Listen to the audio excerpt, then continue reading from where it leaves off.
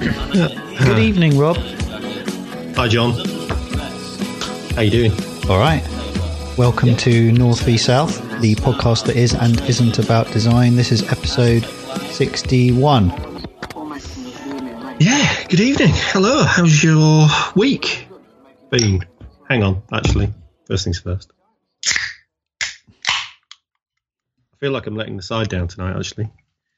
I'm pouring myself a can of root beer. Do you like root beer? You a fan? Yeah, I like it. Yeah. I do like it. Even though it tastes like Germolene. Yeah, I like it. Me too. It's a bit of a Marmite drink, isn't it? Why are you having root beer? I just didn't fancy another beer. Just one of those nights. You had a few then? I didn't carry on drinking all afternoon after we'd had lunch, John, no. What have you got to drink tonight? Anything? I've got a Goose IPA. That's quite a hoppy one, isn't it? It's very bitter. Yeah. So, how's your week? Yeah, it's been busy. Finally launched our website today. Woo-hoo. So I've been up to see you about some prints. So that's been it's been really eye-opening, just the amount of work getting it right. Yeah. I'm not sure I've got it right at all, so that looks right. I need to put more work in. But yeah, it's working. And we've had orders without doing too much work, so that's great. So thank you for those. What else have I been doing? Well, we tried to record this time last week, didn't we? Yeah. But you had a complete IT failure. We did, which is rather ironic given the our main topic tonight, isn't it? Yeah, which is, what's the main topic? It's the appeal of the analogue. My computer obviously decided to take umbrage with, and promptly went into a kernel panic. And we couldn't find the reel-to-reel recorder to do it over the phone. And it's a bit far for yogurt pots and string. Yeah.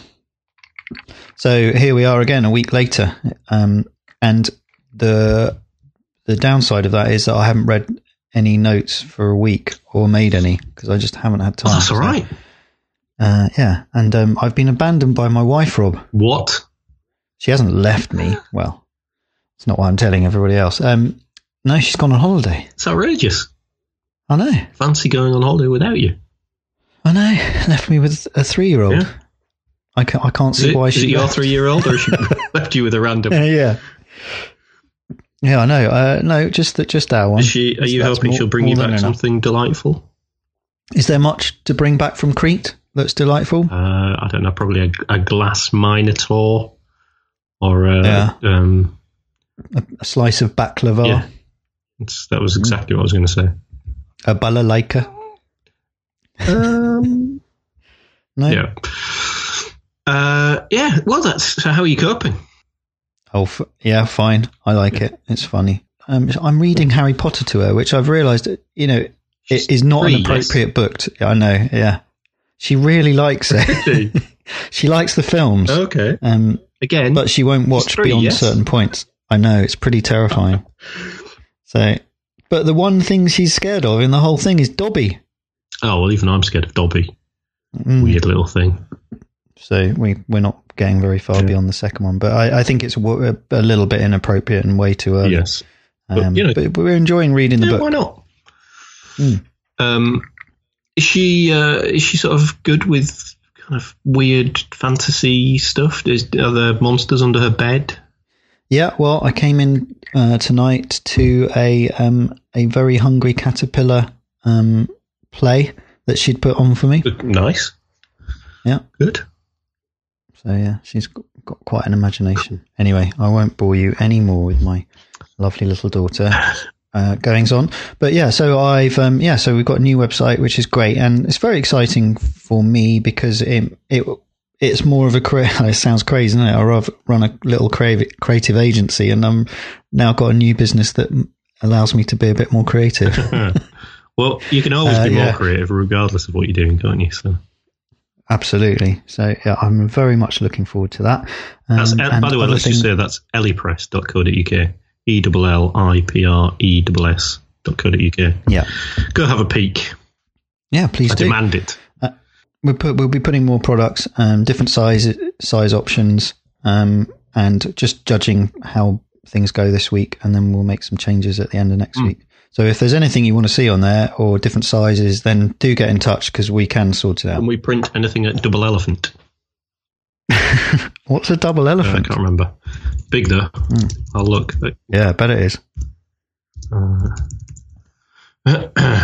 Double elephant is how big is double elephant? It's actually not that big. 26.5 by 40 inches.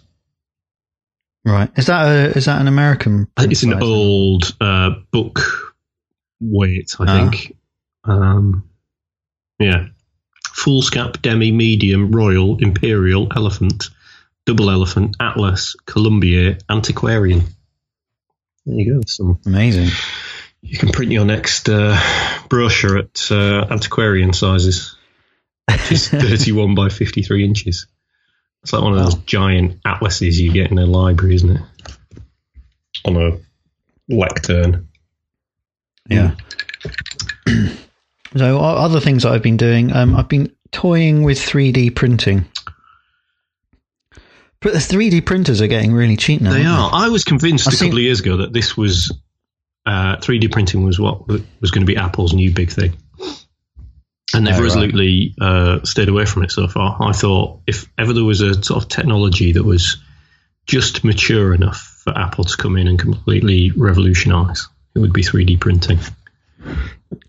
Well, I think it's a little bit like inkjet printing in many ways. It sounds like it's a really nice automatic process, but actually it's not. It's very, it's still very physical, and things go horribly wrong because of your mixing digital with analog. Yes, almost. Because, especially the cheap ones, which are real, it's just a reel of plastic, isn't it? I mean, that thing, they just melt. They don't stick to the bases properly. They move. They take, I think just a normal print takes like 8 hours to print. So the propensity for that to go horribly wrong is quite high. Also for you to wait 7.5 hours to realise it's gone horribly wrong. Yeah, for you to have printed. Yeah, you put it printing overnight and you wake up in the morning and you've just got a gloopy mess all over your floor or something. Yeah, well, in the early days of large format, we used to get that a lot. Just big puddles of sort of browny black ink on the floor and paper ripped up. So I've been. I'm sort of learning 3D again because there's a few little art projects that I want to do with 3D. Okay. Where we're playing with sound waves. Yes. I've spoken about it before. But so I bought Cinema 4D, which is not an inconsiderable amount of money. Yeah. And all I've done for it so far this year is just buy the upgrade again.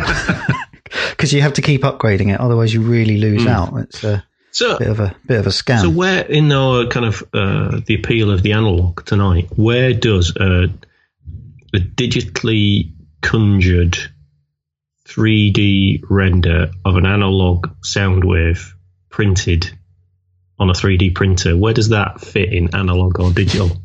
Because it's making my head hurt, to be honest. Well, I'm sure we'll talk about this, and it's very hard to unpick the. It's a bit like the stitching on Apple's old address book on the iOS early bird. You can't do it, can you? It's becoming inextricably linked until you turn the electricity off. Yes.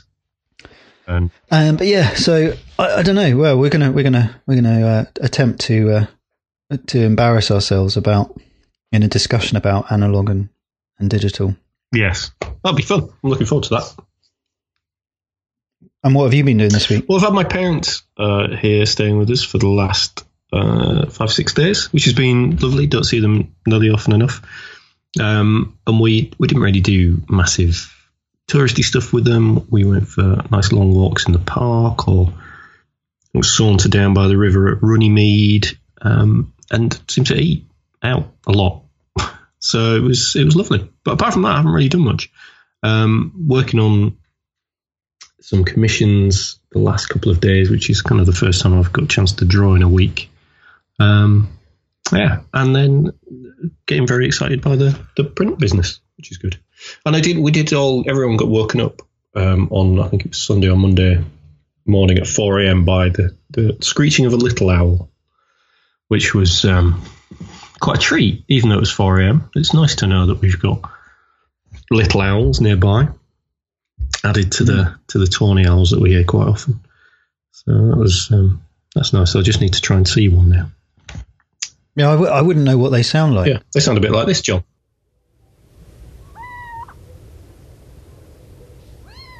There you go. Très bon, très bon. So, that's it. That's all I've been up to. It's been quite a quiet family week. But that's good. Feel sort of slightly refreshed and eager to get back to drawing again now. Very good. Well, I was in the Eagle's Nest today. It's the first time I've been to your house, and I went up to your studio, and what a lovely workplace it is. Right, isn't it? And I saw some of your new work, which is looking fabulous as always. And it was great to Gwyneth. rummage around in your shelves. I met Gwyneth. Gwyneth, yeah. I did. I wasn't introduced to the cactus. I don't know what you called it, Colin or something. No, sorry, I forgot to introduce you to Colin. He's quite shy. Yeah, well. I thought he was a bit of a prick. It was very nice for you to be able to welcome you into my little garret. Right. So, what's have you got some news for us this week? First one is a sort of a reboot of our book of the month, which we haven't done for ages and ages. But you very kindly gave me a copy of a new book today. And it's called, what is it called? It's called You're My Favourite Client by Mike Montero. Yes, and we reviewed his previous one, which is Design is a Job. Yeah. And they're a series of books called Book Apart, and they come out of the List Apart website, which is sort of the early accessibility pro anti-table sort of movement. Don't know what you call it in the early 2000s. It's a website that sort of drove that design culture in web, and they're still, they're now in positions of enormous importance within the web community, and they've withdrawn their advertising from their website, and they're going to Patreon. And I just wondered what you thought about this. How does that work then for them? Let me have a quick look on my thing, because I'm well aware of Patreon. There's lots and lots of artists use it to supplement their incomes, and if you subscribe at certain levels, you get access to more of their content. So it might just be you get to see a daily sketch, or you might get access to like the digital files that they've used to create an illustration, so that you can kind of see how they've done it, or it might be video content. But how does that work with a book? Well, I don't think it's a book. It's for the website itself. So it's to fund that kind of the hosting and the writing. I think they pay their writers. So this doesn't. I was thinking that it was solely Patreon. I thought it was closing it off to everyone else, but it's not, is it? No, it's just to supplement the... No, I don't know how they ran their previous advertising, but I'm guessing it might have gone through Koodle Partners advertising system, which was, I can't remember what it's called, but they've shut it down because of this growth of of ad blocking and anti-advertising in web browsers. Yeah. And the reason I thought this story was quite, I know it's a real niche story, but it's quite relevant now, is the fact that what we're going to speak about in a little bit is, new Apple products, and primarily iOS 11 allows you to specifically block ad tracking. So, they're trying to find a new way of getting revenue. And I'm a little bit uncomfortable about where they're going with this and trying to make it sound like an honest thing, because at the end of the day, they're still trying to get funding. Aren't they? It's strange. It was the Deck, isn't it? That advertising platform. That was it. Well done. Yeah. But I wonder if that will make a comeback, given Apple's, this non-tracking advertising thing that iOS 11 is bringing in. You'd think the Deck could could have a space in that market now, couldn't you? Yeah, I just don't know whether. It'll be. It's definitely something to keep your eye out on. I mean, there's a lot of very wealthy people out there who've made a lot of money on tracking advertising through websites, and whether it's effective or not remains to be seen. I mean, the fact that you get shown, you've bought a sofa and you get shown a picture of adverts sofa for sofas for the next 6 months, it kind of makes you cynical to the whole thing. But it must work in some way because people are buying it. But when that's gone away, the ad industry are up in arms about this, aren't they? The fact that their primary source of it's almost like a magazine suddenly says, "Do you know what? We're not going to allow you to publish advertising." But it's not the magazine who's saying that; it's the paper makers almost. Yeah. It's strange. It'd be interesting to see if a couple of years down the line, advertisers suddenly realise that actually their money is much better spent elsewhere. Yeah, creating decent content, not just slavishly churning out lists, top 10 lists, or you won't believe what this celebrity used to look like. Or, I don't know. Will it clean things up and send people who genuinely need financing for their little projects, like a list apart, to places like Patreon?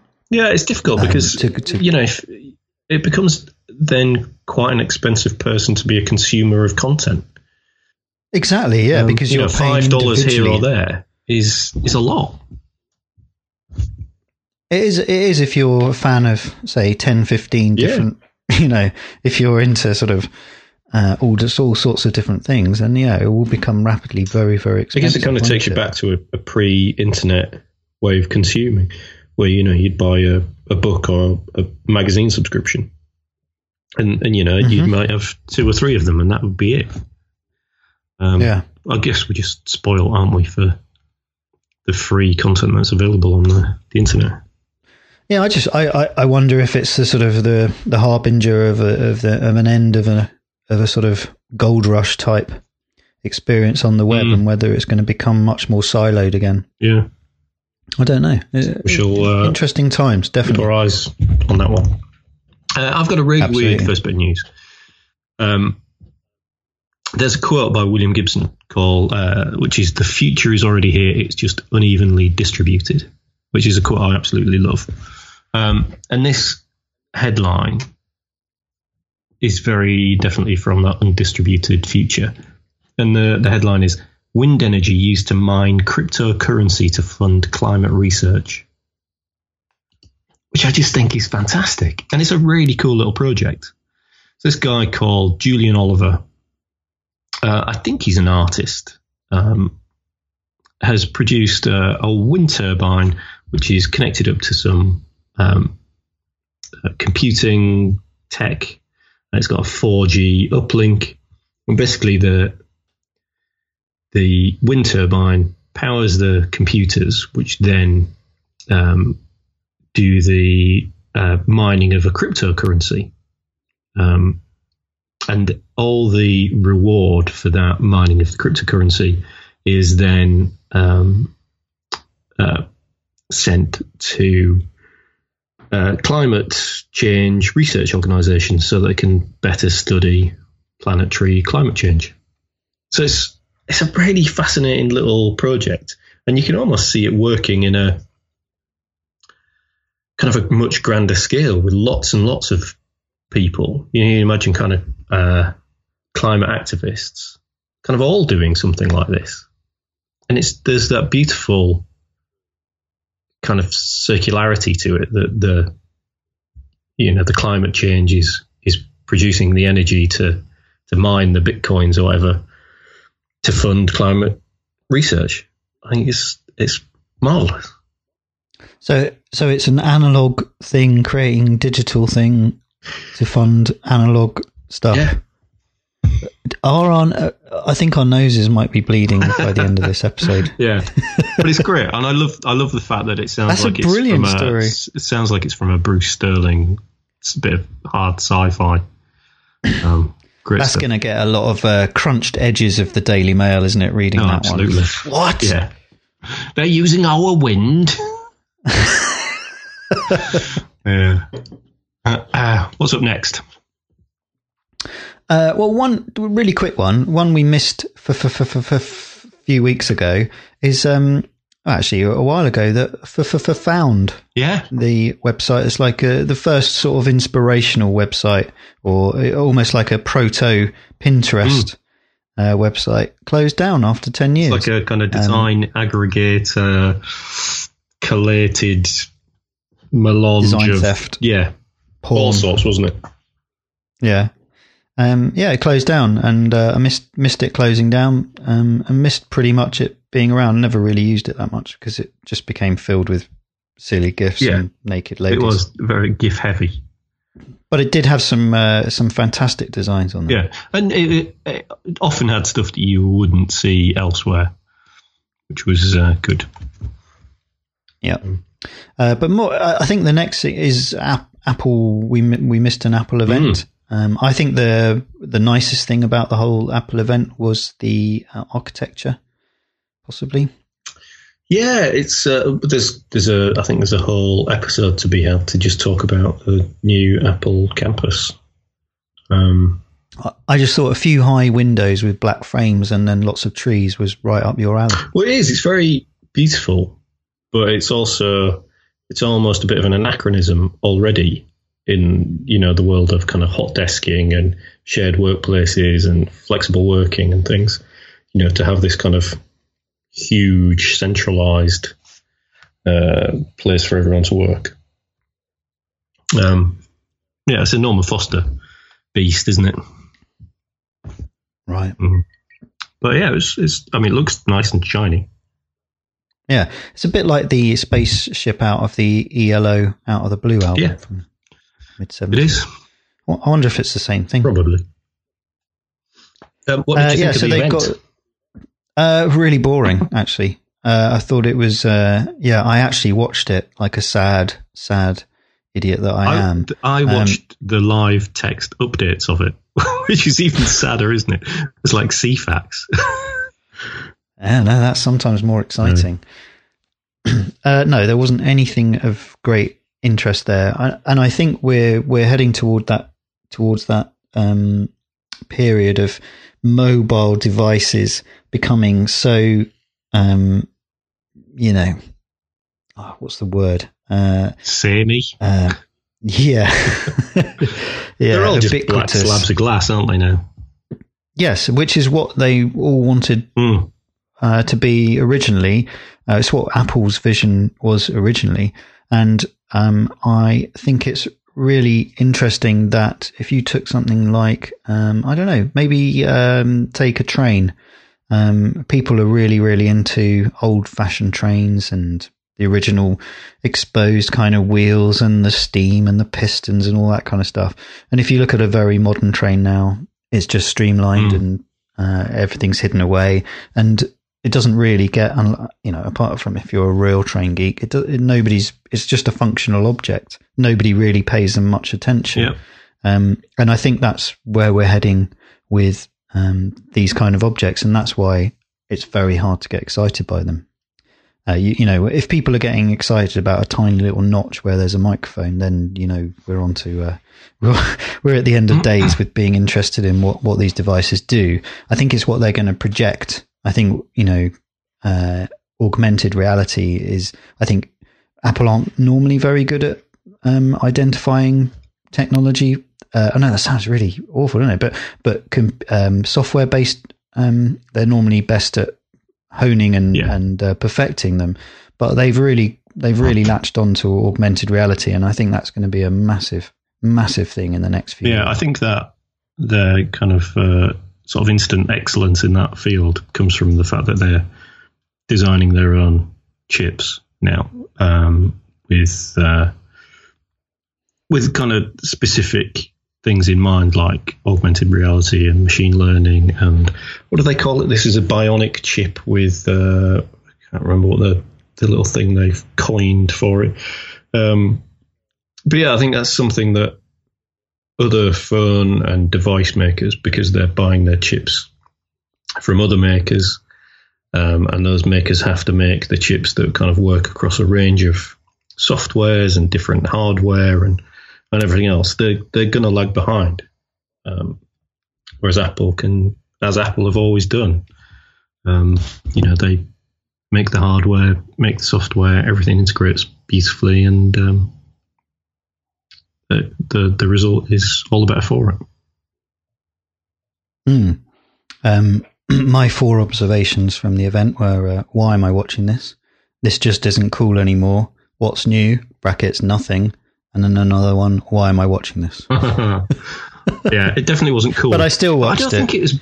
I don't think Apple had been cool for quite a while. I mean, they were impressive and innovative, and everyone wanted their products. But I don't think they were. But they've been a cool brand for a while, respected and well known. They're not. No, you're right. But I do. What else did I? No, that was it. I've really. They've transformed the iPad. Yeah. My iPad, the big one, is a completely different object now in terms of like its capability. Dragging and dropping just absolutely changes it. It's so much easier to use now. Yeah. Well, my bit of news couldn't be more different. It's the Woodland Trust's annual Tree of the Year competition. Not that the trees themselves enter. Is this a specific tree or a type of tree? No, have you not heard of the Tree of the Year? It's something that the Woodland Trust run, and I think it's really about raising awareness. And I think whichever the winning tree is, there's kind of an award for the area that it's in, a monetary award. But they tend to feature very old trees or historic trees or trees that are in kind of an important historic location, or they've had something associated with them. So the General Oak in Sherwood Forest, or the tree that whoever it was hid up. Who was it hid up a tree? Which king? Only Prince Charlie? Did he hide up a tree? Somewhere like that, wasn't it? Charles I. Charles I hid up a tree, didn't he? Yeah. So it's broken down into England, Scotland, Northern Ireland, and Wales. And there's things like the Meavy Royal Oak near Yelverton in Dartmoor. It's a 1,000-year-old oak, and it's twisted and gnarly, and they're just some I love trees. There's some fantastic looking trees. So I voted for the Courageous tree in Coniston in Cumbria, which actually has no historical tale or lofty royal connection, but it was split in half by lightning probably half a century ago, and the local people see it as a symbol of hope in the face of adversity. So it continues to bloom every spring into leaf, even though there's kind of only half a tree there, and then in places it's only a couple of inches thick. But it's a mighty looking tree. So have a look at the Tree of the Year, woodlandtrust.org.uk, and go vote for your favourite tree. Have you got a favourite tree? No. Put you on the spot there, didn't I? A particular tree? Yes, a particular tree. Well, no, not a famous one. Well, no, it doesn't have to be famous. Do you run past there was one I used to know. I used to see occasionally from time to time. Friday nights, you'd had a few too many. No, I grew up in Windsor, and the Windsor Great Park is filled with some magnificently old and ancient oaks. Right, you are. Have you got another bit of news? No, not really. No?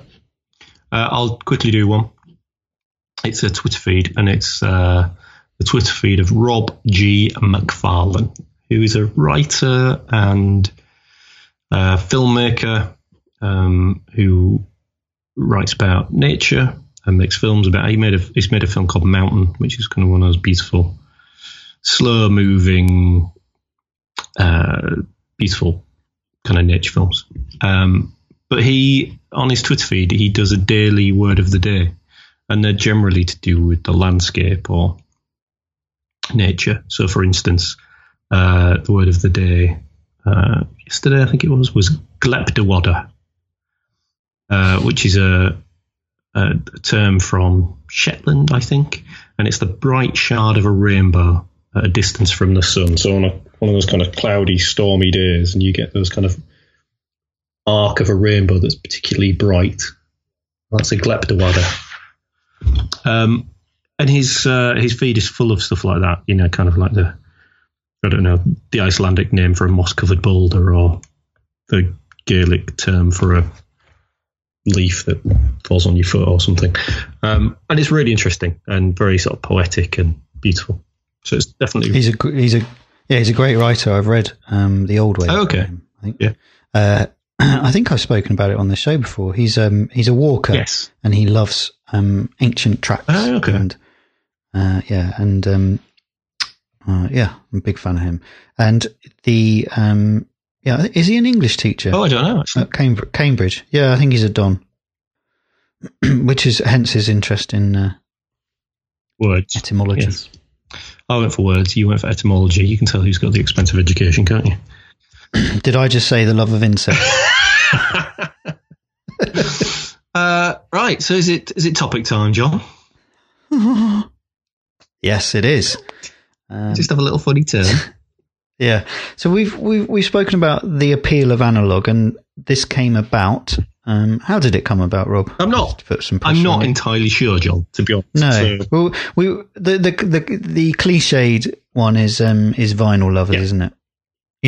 Why are people still listening to vinyl when there are perfectly good digital copies that you can carry? 1,000 songs in your pocket. I think Steve Jobs, termed the original iPod. Why are societies obsessed with keeping this themselves very much rooted in older technology? Or no, that doesn't make any sense. But why do we hark back to old technologies when they've been superseded? Well, it's definitely not about quality, is it? So you would think the marketing people would understand that it's not all about. I guess they do know, don't they? They talk about the experience of using technology more than they talk about specific stats or speeds or the kind of quantifiable stuff. But I don't know. I don't know why it is. The digital versus analog is a bit of a weird term, and it's not in the way that we use it. I don't think it's really correct, is it? Because it's very specific to kind of how information or is kind of recorded or transferred or described. But we've kind of used it in a much looser term. So we can talk about electronic devices, and they can still be analog, can't they? A VHS recorder is effectively an analog device. Yeah. Yeah. It records. It doesn't change the signal into bits of data. But you wouldn't really talk about videos as being analog, even an old VHS recorder. So it's quite. We'll have to edit this out. I'm desperately trying to get to where I want to go. Well, I was going to say. Let's start again. Let's define what analog is and what digital is, and in terms of those parameters, and then wonder why is that especially the design community always is attracted towards the wood grain rather than the binary, as it were. Yeah. So let's start with what is analog? When we say analog, what does that mean? What does that got to? How does that describe itself in today's world? Because I mean, I guess in essence, if we look at the record, let's look at the record. So the record is creating sound by a needle hitting lots of little grooves in a record that it then gets translated into sound by vibrating a cardboard cone.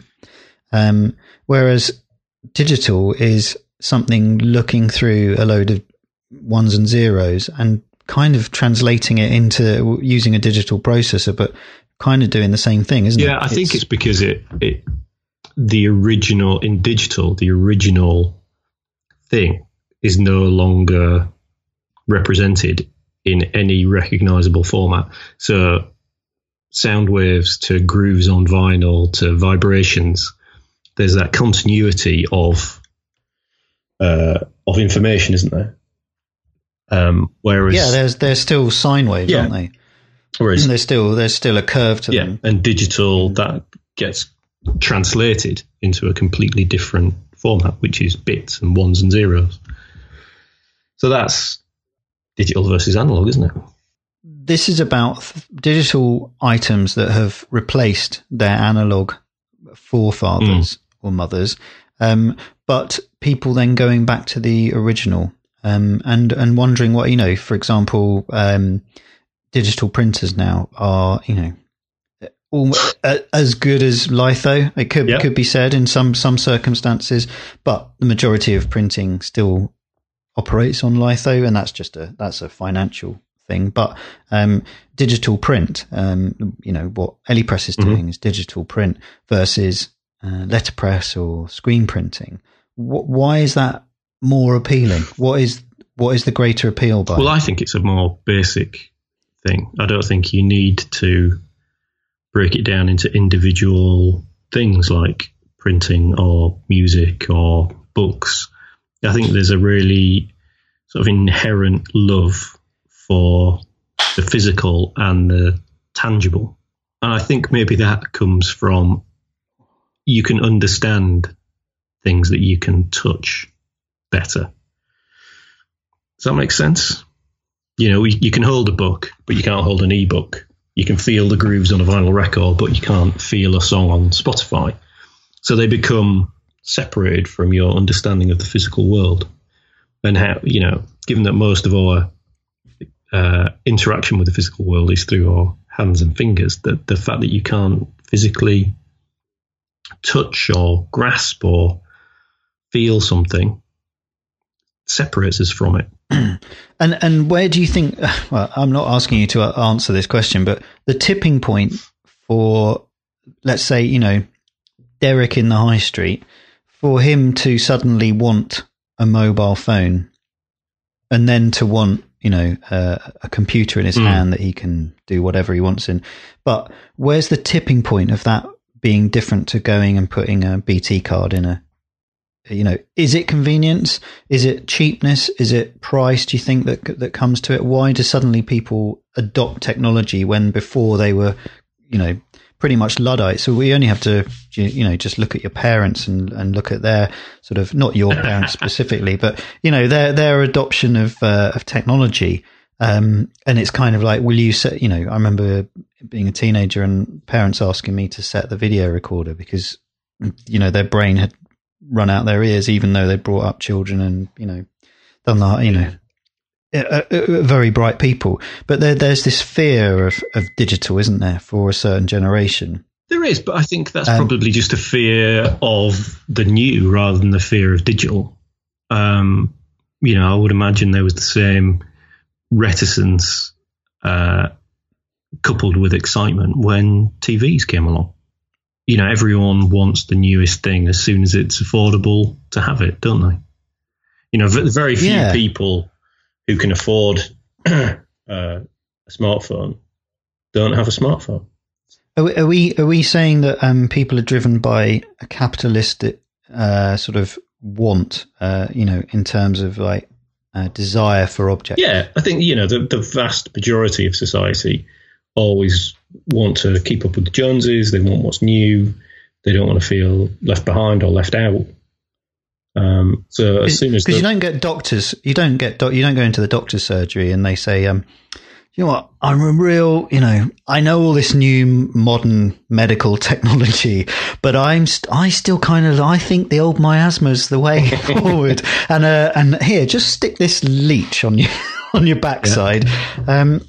That there are certain aspects to life that where technology kind of it reverses thinking about particular subject matters, whereas what we're talking about is that it's almost like an archaeological layer, where it's just replaced it. There were houses down below. When you go to one of the great places to go to is Edinburgh and go and look at the old vaults, and there's all streets, 20, 30 feet underneath the existing buildings, and they just built on top of them, and that's, to me, that's analog to digital. That's that it still did the same thing, but there's something else has replaced it. I bet there's a real interesting graph to be had on this, where you could plot adoption of new technology versus time, and the kind of neglect of old technology as new technology is adopted, and then you'd have a second or a third curve behind them both, which is the adoption of a previously unadopted technology, the readoption of a technology. And I bet those three curves move perfectly in time with each other. So there's always going to be people there's always going to be technology that we'll go back to, whether that's letterpress printing or, hand-bound books or vinyl. But it's always supplementary, isn't it? Very few people are going to throw away all their digital things and just go back to living in, the 18th century style. They'll only go back to things that don't really impact too much on their way of life. No one's going to give up their smartphone, are they? No, but cataclysmic events often wipe those things out. Well, if we have a coronal mass ejection and we're all driven, not after that last lager, driven back to the Stone Age, then at least the gramophones will still work. True. So we discussed the analog and digital world, and I guess the next thing is saying, so we embrace digital because it's faster. You dared me to say this earlier. Faster, better, stronger. Very good. I like it. That's my slightly inebriated posh robot. So that kind of proves that, let's go back to the vinyl example, that it's better, it's easier. You don't have to have a massive wall of records or CDs or whatever. But there's still this huge appeal for that kind of the touch and the feel. That's something that isn't to do with, one, the quality of the music or the quality of the sound, and two, the kind of convenience. That's not important. What do you think the balance is between that digital world? So if, for example, if you said to somebody, you've got to give up your computer and go back to a typewriter and a telephone, where do you think that cutoff point is? Like you said, you said it's a supplementary thing. Yeah, no, I don't think anyone is willingly going to give up anything that requires them to spend more time doing the same thing. So where new technology makes things quicker and easier, they're always going to hang on to that. But I wonder if one of the things that drives particularly physical books and vinyl is the need to actually own those things, because because you've got digital content, whether it's ebooks or MP3s or whatever, is kind of exists in this strange digital netherworld where you've bought it, but do you own it, or you might even just be streaming it. And I think there's probably a fundamental need or desire for people who, to kind of physically own the things they've spent money on. certainly I don't feel the same way about kind of the films that I've bought on iTunes that I used to feel about my collection of VHS films. You know, they're just not the. Well, they were special. They were special films. Well, this is true. This is very true. No, I see what you mean. You know, yeah, it's good to have. Having seen your bookshelves and stuff today, you're a tremendous fan of the printed page. Yes.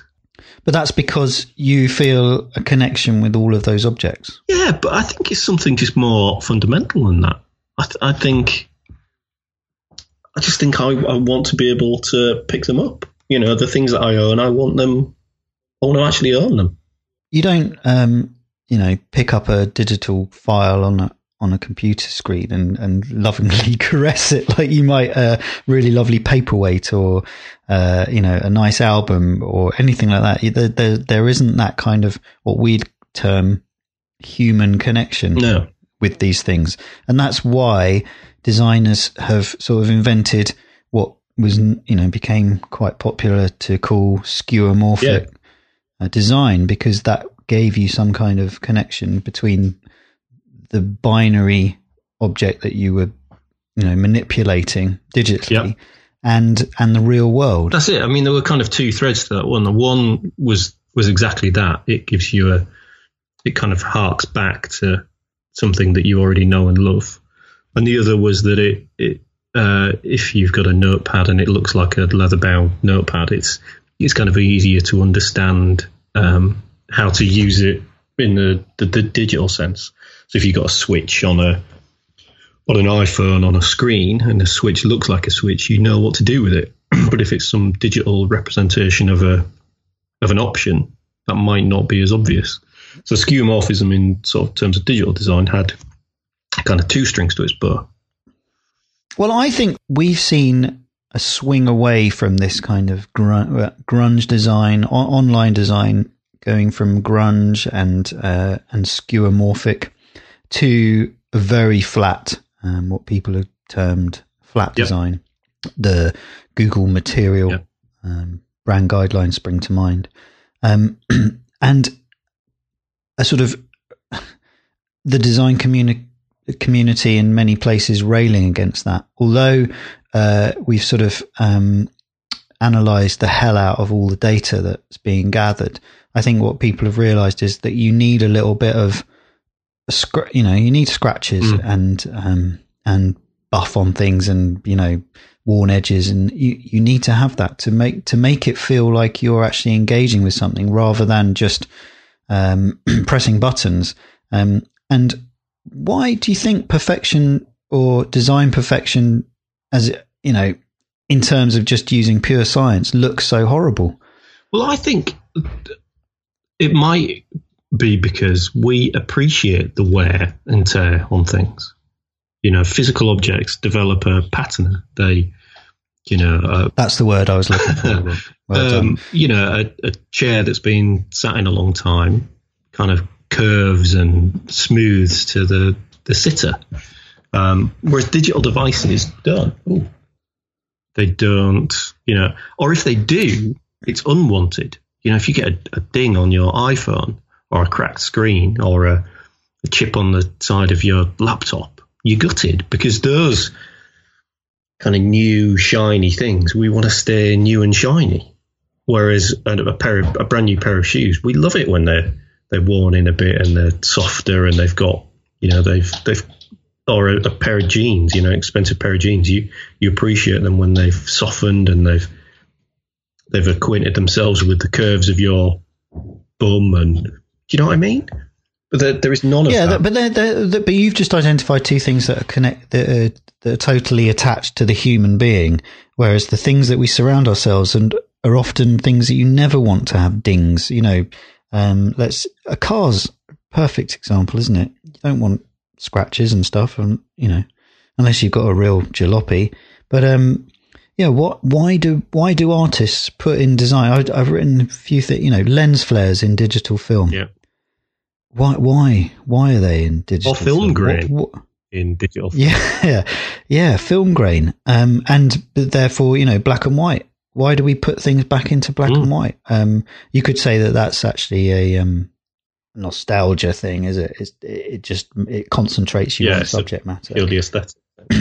But why, Instagram, and I was trying to think of the name of the app before it. I had to look it up. It took me ages. Hipstamatic, where you took a photo and a little instant photo popped out of the top of the app that you were using, and then Instagram came away and destroyed all of those apps, where you applied old-fashioned, old-grain photos.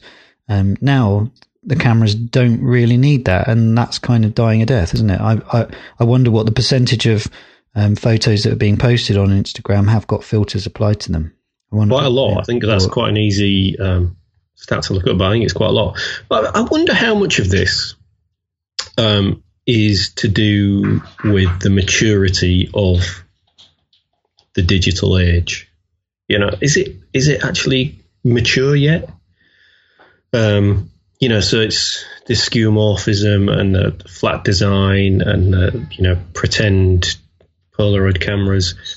I wonder if this is all kind of a little route we have to take when a new technology comes along, that before it kind of finds its own voice. Can I jump forward a little bit and mention a chap that I read about called Freeman Dyson, of whom I'd not heard of, and when I spoke about him to you today, you said, know him, the Dyson sphere you mentioned. Famous sort of theorist, mathematician, physicist. Theoretical physicist. Well, I'm going to quote him. To be alive, a system must not only hold information, but process and use it. It is the active use of information and not the passive storage that constitutes life. He argues about, he makes an argument that both worlds are equally valid. And he wonders, and it's still not decided scientifically, whether a human brain is analog or digital, which is incredible, isn't it? Yeah, I guess how does we still don't know.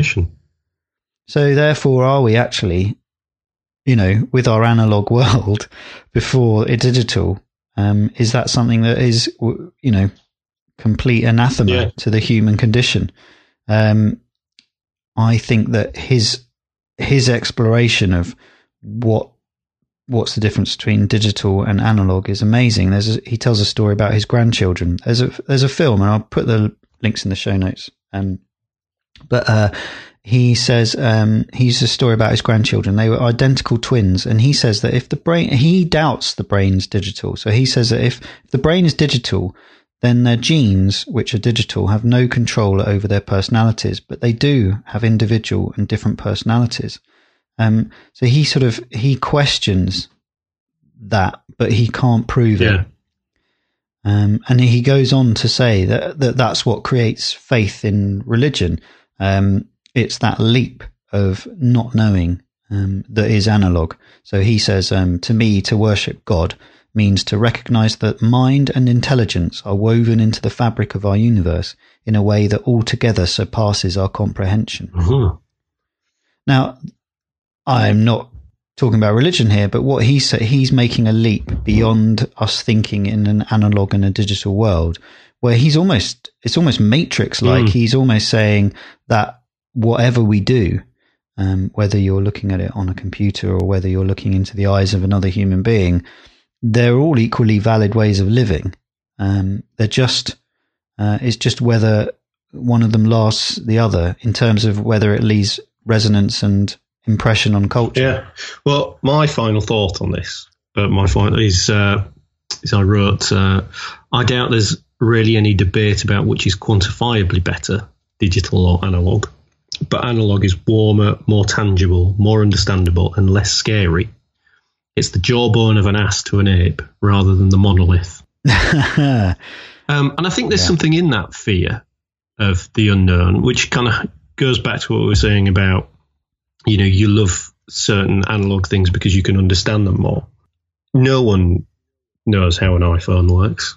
No one understands where information is in the cloud generally. And I think that unknowing separates us from genuinely loving a thing. Is it pie time? Is it? Have you got a website of the week? I have actually. It's a good one too. Yeah, quick one. It's a podcast. It's called Reply All. And interestingly, it's a podcast about the internet, but not about the internet. It's really about people. It's been going for ages. Jeremy Marshall tipped me off about it. And I started listening to it from the beginning. And it's fascinating. So it talks about the guy who invented the pop-up window on the internet, on the World Wide Web. And it talks about his story and how he was derided for doing it and how he eventually came to apologize to the world for inventing it.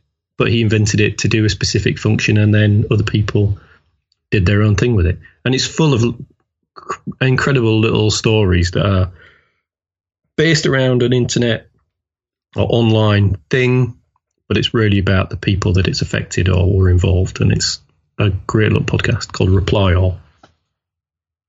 Well worth a listen. I got one little Pinterest page that I loved, and it was posted by a chap on Twitter called Danny Greaves, and he's at builtby_robots on Twitter. And it's a Pinterest page. It's Pinterest / Pascal Blanche and Blocky Fantasy. And it's a collection of the most incredible Lego models that are kind of fantasy houses perched on rocks generally. So if you imagine a sort of very wonky Hogwarts, they are amazing. Brilliant stuff. You should generally just look at Pascal Blanche's Pinterest page, because he's got some fascinating stuff on there. He's a creative director at Ubisoft video games. Right. He's a fantastic artist. Wow. And have you got another website of the week, did you say? Well, it was only just sort of starting off a new sort of weekly thing is promoting small online businesses. Okay. Like we've been promoting our own, but I just thought maybe that could be either an alternative or a replacement for website of the week, where we actually just say things that we really like. And if you've got an online business and you think we'd be interested in it, then send it. There's no charge, no sponsorship, nothing. Just thought it'd be a nice thing to do, to send some, even if it's one person, myself, your way, then let us know. Great idea. Cool. Pie. What have you got? Oh, it's a good one. No, it's not. It's a co-op mini pork pie. It's all I could get in time, and it's a reduced one as well. Just to push it to the edge of. It's very soft and a bit soggy, and I'm going in. It's rubbish. There's no jelly. It tastes It tastes mainly of slightly overcooked pastry and greasy pork. It's a 4. Oh dear. What have you got? I have got a ham hock and pea pie from Bevan's Butchers. I bought it from Longacres, which is these kind of big garden centres with a big food hall and a florist and all sorts. Out near Windlesham in Surrey. And they've got a really good deli and pie selection. So this was cooked from frozen, which we almost never cook from frozen. So I just stuck my finger in the middle of it just to make sure it was hot, and I've burnt my finger. So I don't actually know if I'm going to be able to taste it because it's so hot. Nice big chunks of ham hock, very crispy. So excuse me one second. Very, very hot. That's really good. It's got a little bit of mustard in there. Really succulent ham, peas, crispy shot crust pastry. That's good. That's a good 8. And I'm washing that down with my A&W root beer. Good work. So I don't think we solved the analog v digital problem, but we touched on some subjects that I think are good food for thought for to go off and explore. Definitely recommend that chap Freeman, what's his doodle? Freeman Dyson. Yeah. Yeah, he's got some quite controversial views on climate change, but I think he tends to play devil's advocate a lot in big scientific discussions. Yeah, that was good. I enjoyed talking about that. I quite like it when we talk about things that we don't really know anything about. Yeah, but his dad was a composer at my school. Really? Mm-hmm. Wow. And he was the main music teacher. His son makes vacuum cleaners. Yeah. That's not right, is it? No, it's not. I'm going to end on Heraclitus of Ephesus. As do we always. And he says everything changes. That's all. Right. Okay, good. John, it's been a joy. Yep. I hope you're going to go and package up some prints. No, I'm going to go and have a little rest, I think. You do that. And I'll be packaging up prints tomorrow. So, yeah, get your orders in. Yeah. 10% off. Sign up to our mailing list, ellepress.co.uk. That's the last sponsorship ever. Apart from next week. All right, Rob. Well, have a lovely weekend. Enjoy. Yeah. You too. Speak to you soon. Ta-da. Ta-ra. Sequence stars were no good for making carbon in this range. When giant stars